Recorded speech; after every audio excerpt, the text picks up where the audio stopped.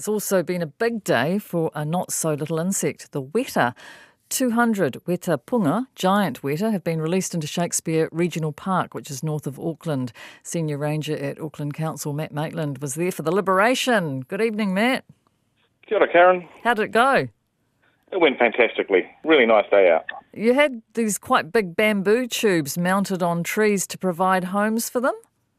Yeah, different sized bamboo tubes, about a foot in length, but going from about 10 millimetre in diameter up to about 45 millimetre in diameter internally to accommodate the different sized Wētāpunga that had arrived. Ah, so you had different sized? They're not all uniform in their giantness.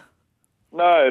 They as they grow over a sort of a year to 2 years until they reach maturity, they go through 11 different molts. So they live inside a hard shell of armour, their exoskeleton, and every time they want to grow, they have to peel that off and grow a new one. And so they go through these stages called instars, 1 through 11, and then once they get to 11th, then they're sexually mature and they can breed and start the next generation. So we had animals from the 4th instar through to the 9th instar arriving today. Oh, so they're at different stages in their breeding cycle, if you like. Yeah, correct. So what that means is there'll be different cohorts coming on to maturity all the time. So odds on, when one becomes mature, it should be able to find a mate. How'd you get them there?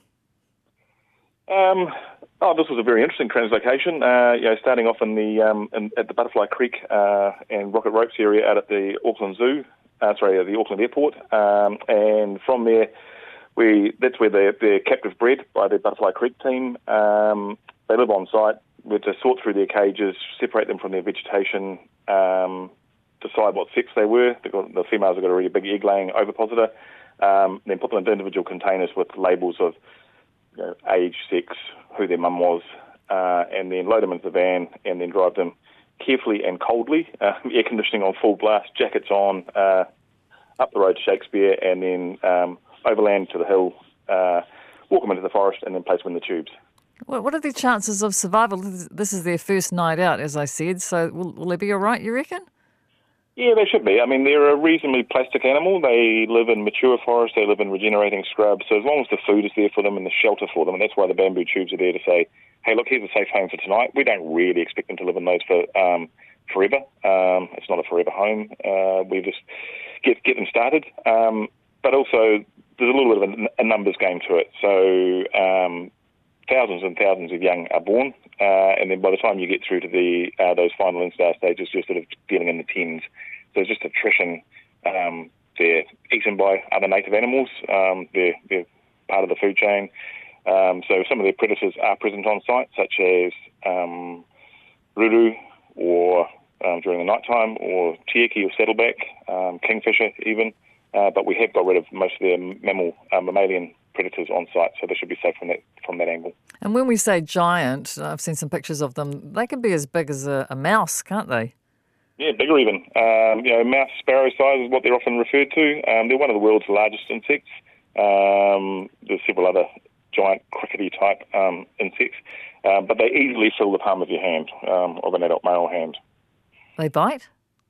Yeah, they can. So mostly spiky legs, but also their mandibles can give a little bit of a nip there. So a couple today told them that they weren't entirely pleased about the process, so gave us a little bit of a rack up. A rack up. And what do you reckon they'll be doing right now?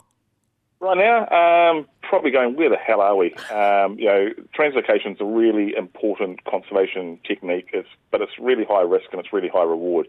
And we can't get over the fact that we completely and utterly displace animals from where was home and take them to somewhere else, which we think is better, but they've got to work it out.